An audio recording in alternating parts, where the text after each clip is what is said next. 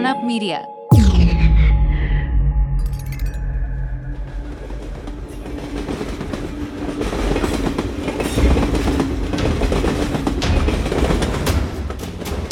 On 18 February 2003, Junggangno Station, Daegu City, exploded into chaos. Within 5 minutes of the incident, firefighters arrived on scene, quickly realizing the gravity of the situation. This was no ordinary fire. It originated deep within the Junggangno subway system. Initial observations revealed that the smoke billowing from the entrance was thick, black, and toxic, indicating the presence of poisonous substances. Government-led response teams were promptly alerted, and the use of gas masks became mandatory for all involved in the rescue operations. As information began to emerge from early survivors fleeing the station, it was clear that the blaze had ignited on one of the trains, sparked by an individual now overwhelmed by guilt and despair. Acting on this critical information, the response coordinators urgently called for additional firefighters, paramedics, and law enforcement officers to the scene.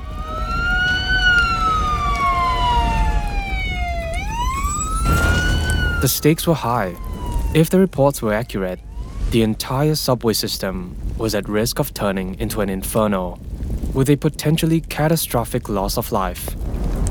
In total, 1,046 members of various public rescue teams were deployed, accompanied by 42 ambulances. However, as the fire was extinguished, the grim reality set in for most of the paramedics. Their role would not be to rescue survivors, but to identify the dead. In the aftermath, the world would come to recognize the Daegu subway fire as one of the deadliest disasters in recent history. Tragically, the disaster was not accidental. It resulted from a series of misguided decisions by an individual and a corporation, exacerbated by insufficient fire safety measures, transforming Junggangno Station into a devastating inferno. Thick black smoke billowed out of the subway's ventilator shafts. Below, an inferno as the fire ripped through 2 tank trains, burning its victims or asphyxiating them with death. From One Up Media, this is Mass Murders.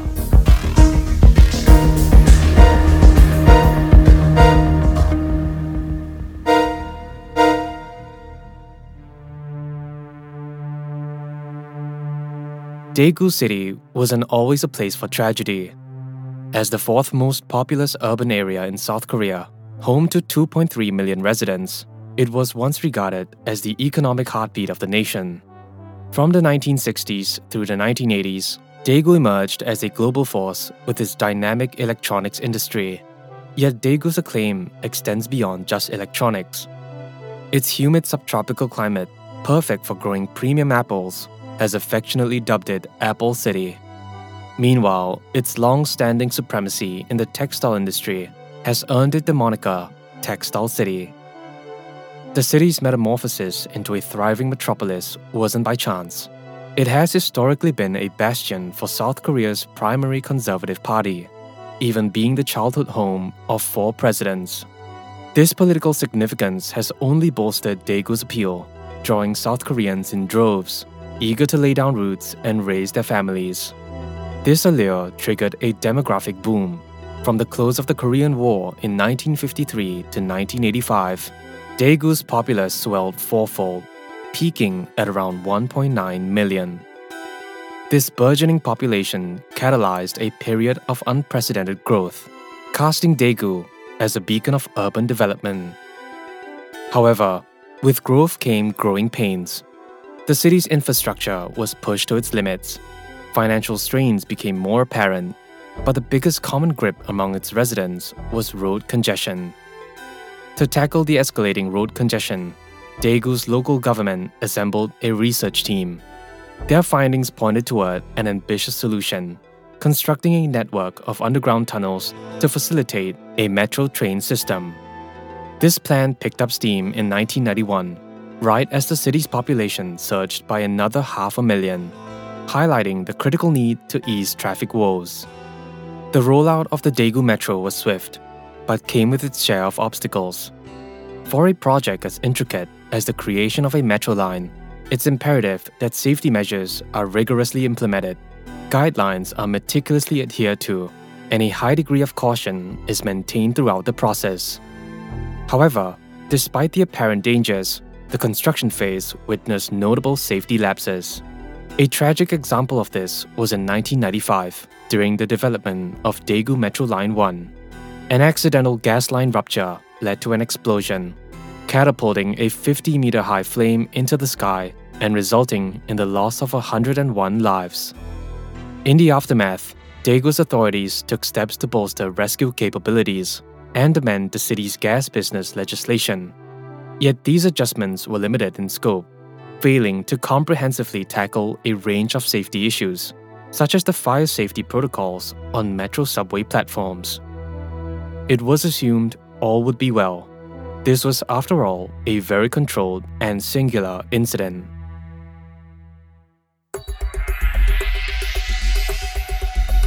In November 1997, Daegu celebrated a milestone with the opening of the first 10.3-kilometer section of its metro system. By the following year, the network expanded to encompass a full 24.9-kilometer stretch, marking a significant achievement in the city's public transportation development. At the heart of this new metro line sat Jungang-no Station, strategically positioned adjacent to a bustling shopping mall, making it the second busiest station in the system.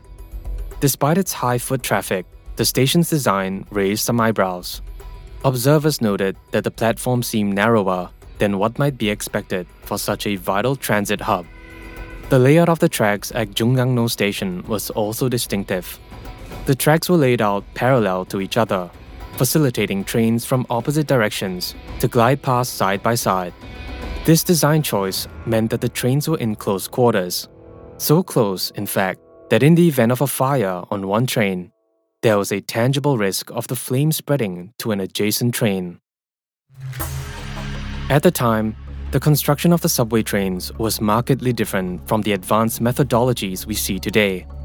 Modern subway trains boast a robust steel chassis, overlaid with aluminum for durability and weight reduction.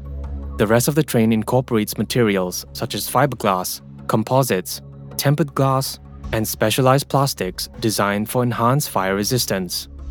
These materials are meticulously selected for a few critical attributes, primarily focusing on weight, strength, and their ability to withstand various stresses. For the Daegu Metro, the choice of materials was geared towards efficiency. The trains featured aluminum exteriors, significantly reducing their weight.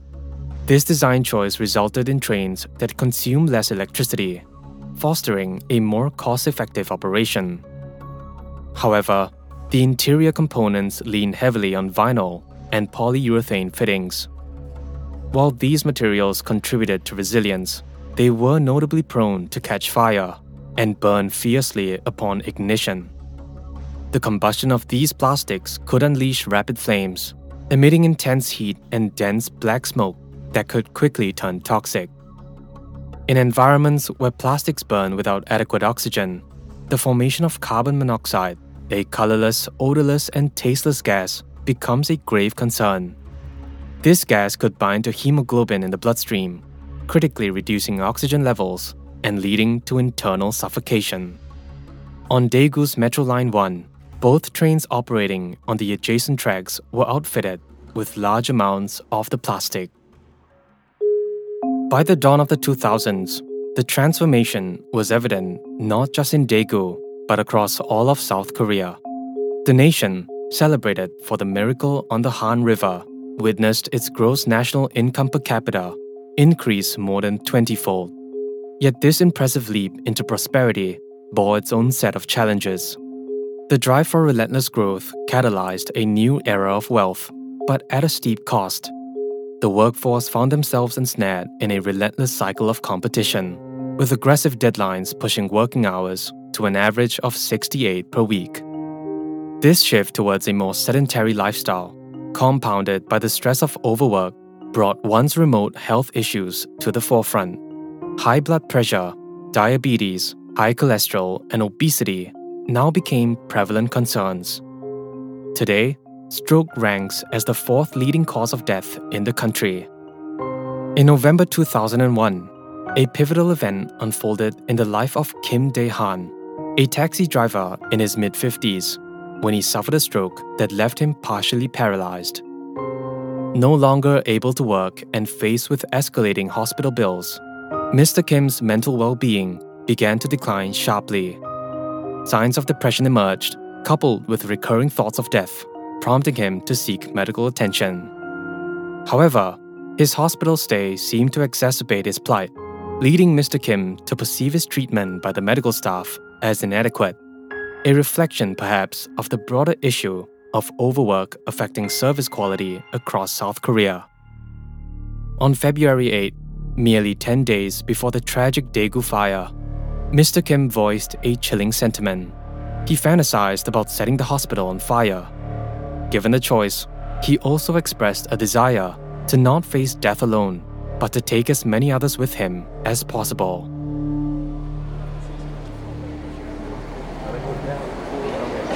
It's now the 18th of February, 2003, and Junggangno Metro Station bears no resemblance to the inferno it would become. It's 9:53 a.m., still considered as morning rush hour, and many of the train passengers were students or young women who worked in the downtown department stores. Because of Junggangno's location, easily half of its commuters are regulars. Amidst the ordinary crowd, one individual stood out, not for his appearance, but for the grim intent hidden beneath the surface. Mr. Kim Dae-han, a middle-aged man, made his way onto Line 1 at Banwol-dang, one stop away from Junggangno. With the doors sealed shut, Mr. Kim embarked on his short journey to Junggangno Station. To the casual observer, nothing about him raised alarms. Dressed in a simple blue tracksuit and carrying a duffel bag, he blended into the crowd. A peek inside his bag would reveal nothing overly suspicious, just 2 green milk cartons. But Kim Dae-han would know something that no one else would. The cartons did not contain milk, but were instead filled with $6 worth of gasoline, a detail that would soon transform a routine commute into an unthinkable disaster. As the train made its way towards Junggangno, Mr. Kim's actions abruptly shifted from mundane to alarming. He began fiddling with a lighter, igniting it in a seemingly careless manner. This unusual behavior caught the eye of an elderly passenger who instinctively shouted, "Stop." This call to action reverberated through the cabin, drawing the attention of fellow passengers to the unfolding situation. A collective effort to subdue Mr. Kim ensued, with several individuals trying to snatch the lighter from his grasp. In the chaos, one of the milk cartons was knocked over with force, spilling its contents across the cabin floor. The sharp, unmistakable odor of gasoline filled the air, confirming the passengers' fears that the liquid was highly flammable. As the urgency of restraining Mr. Kim became obvious, the scuffle intensified. In a fleeting moment of carelessness, the gasoline ignited. A dense plume of black smoke billowed forth, growing thicker by the second, with no sign of abating. Those nearest to the blaze were likely unaware of its cause, but passengers further away might have discerned that the plastic furnishing was catching on fire rapidly. For those caught in the proximity, breathing became an increasingly labored effort, each inhalation more difficult than the last. As the train came to a halt in the next station, desperate glances turned towards the exits. The arrival of their destination now carried a dire urgency previously unimagined. Back at Junggangno Station, a sense of unease began to permeate among the commuters on the platform. Was it a haze inside? No, it can't be. As the door slid open, the grim reality became undeniable. A man with his back and legs aflame dashed out in agony, followed by a wave of passengers coughing and scrambling to escape. It was now evident that the subway train was rapidly being consumed by fire. Within moments, a fire alarm sounded, yet the response from the safety staff was delayed. Alarms had been triggered before without actual fires, leading to a momentary lapse in the urgency. However, the situation's gravity soon became apparent to the subway control room, which confirmed a fire outbreak at Jonggangno Station. In situations of such dire emergencies, timing is everything. Smoke inhalation experts estimated that exposure to thick smoke for 5 to 10 minutes could cause irreversible brain damage. By the third minute, CCTV footage revealed that the entire third floor underground was shrouded in smoke. Yet amidst the chaos, there was a flicker of hope. Survivors began emerging from the station, indicating that a majority of the passengers had managed to flee the engulfing flames. It appeared to be nothing short of a miracle that most would survive this ordeal. But the situation was about to take a horrifying turn.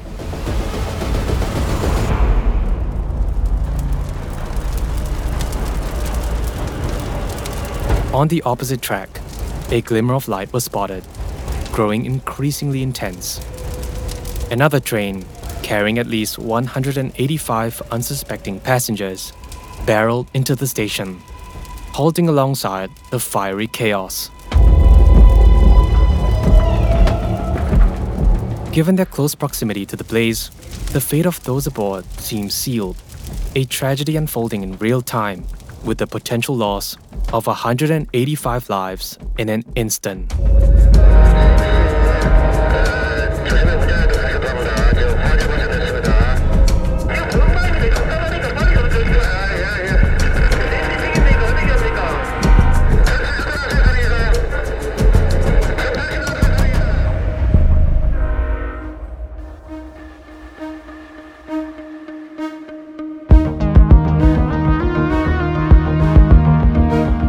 Mass Murders is a One Up Media original.